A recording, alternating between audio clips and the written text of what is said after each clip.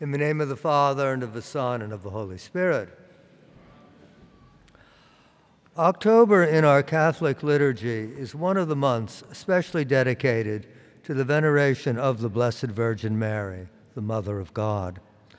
The celebrations of the feasts of Our Lady of the Rosary, Our Lady of Fatima, and of the Maternity of Mary all recall to us the unique role of Mary in salvation history, her participation in the Incarnation and in the life of Jesus, and also her continuing role as the Mother of the Church and as an inspiration and protection for Christians throughout the ages.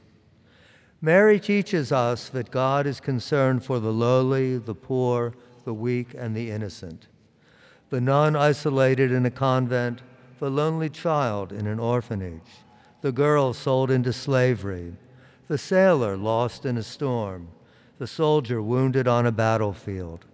All these are special objects of Our Lady's compassion and maternal care. But there is perhaps no one closer to Mary than the child in a mother's womb. Mary had a unique experience of childbearing, for her child was the only begotten Son of God. And yet each one of us, every human being, is made in the image and after the likeness of God.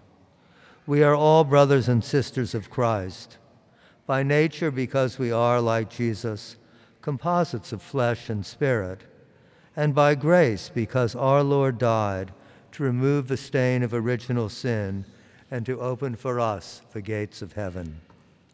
Human life is therefore sacred, and each human life is infinitely precious in the sight of Almighty God. For this reason, our faith, like the Jewish faith before it, maintains that innocent life is to be protected and nourished. Thus, any procured abortion is a grave sin, and anyone who participates in or contributes to an abortion is guilty of breaking the fifth commandment.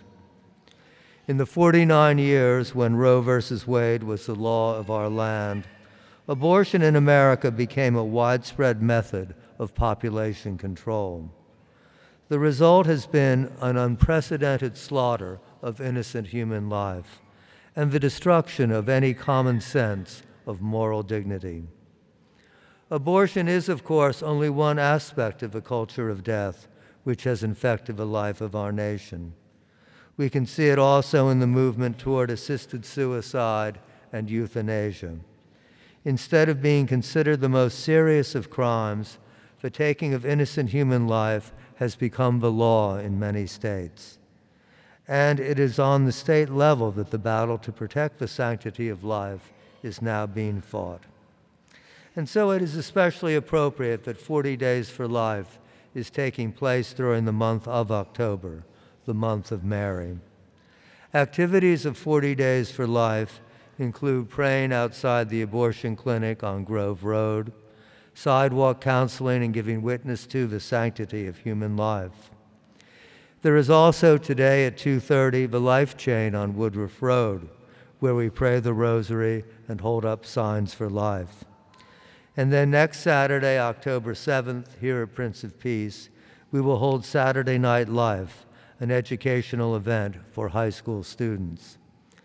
And of course, it is always appropriate to pray the Rosary for the protection of innocent life, especially in our Adoration Chapel in the presence of the Blessed Sacrament.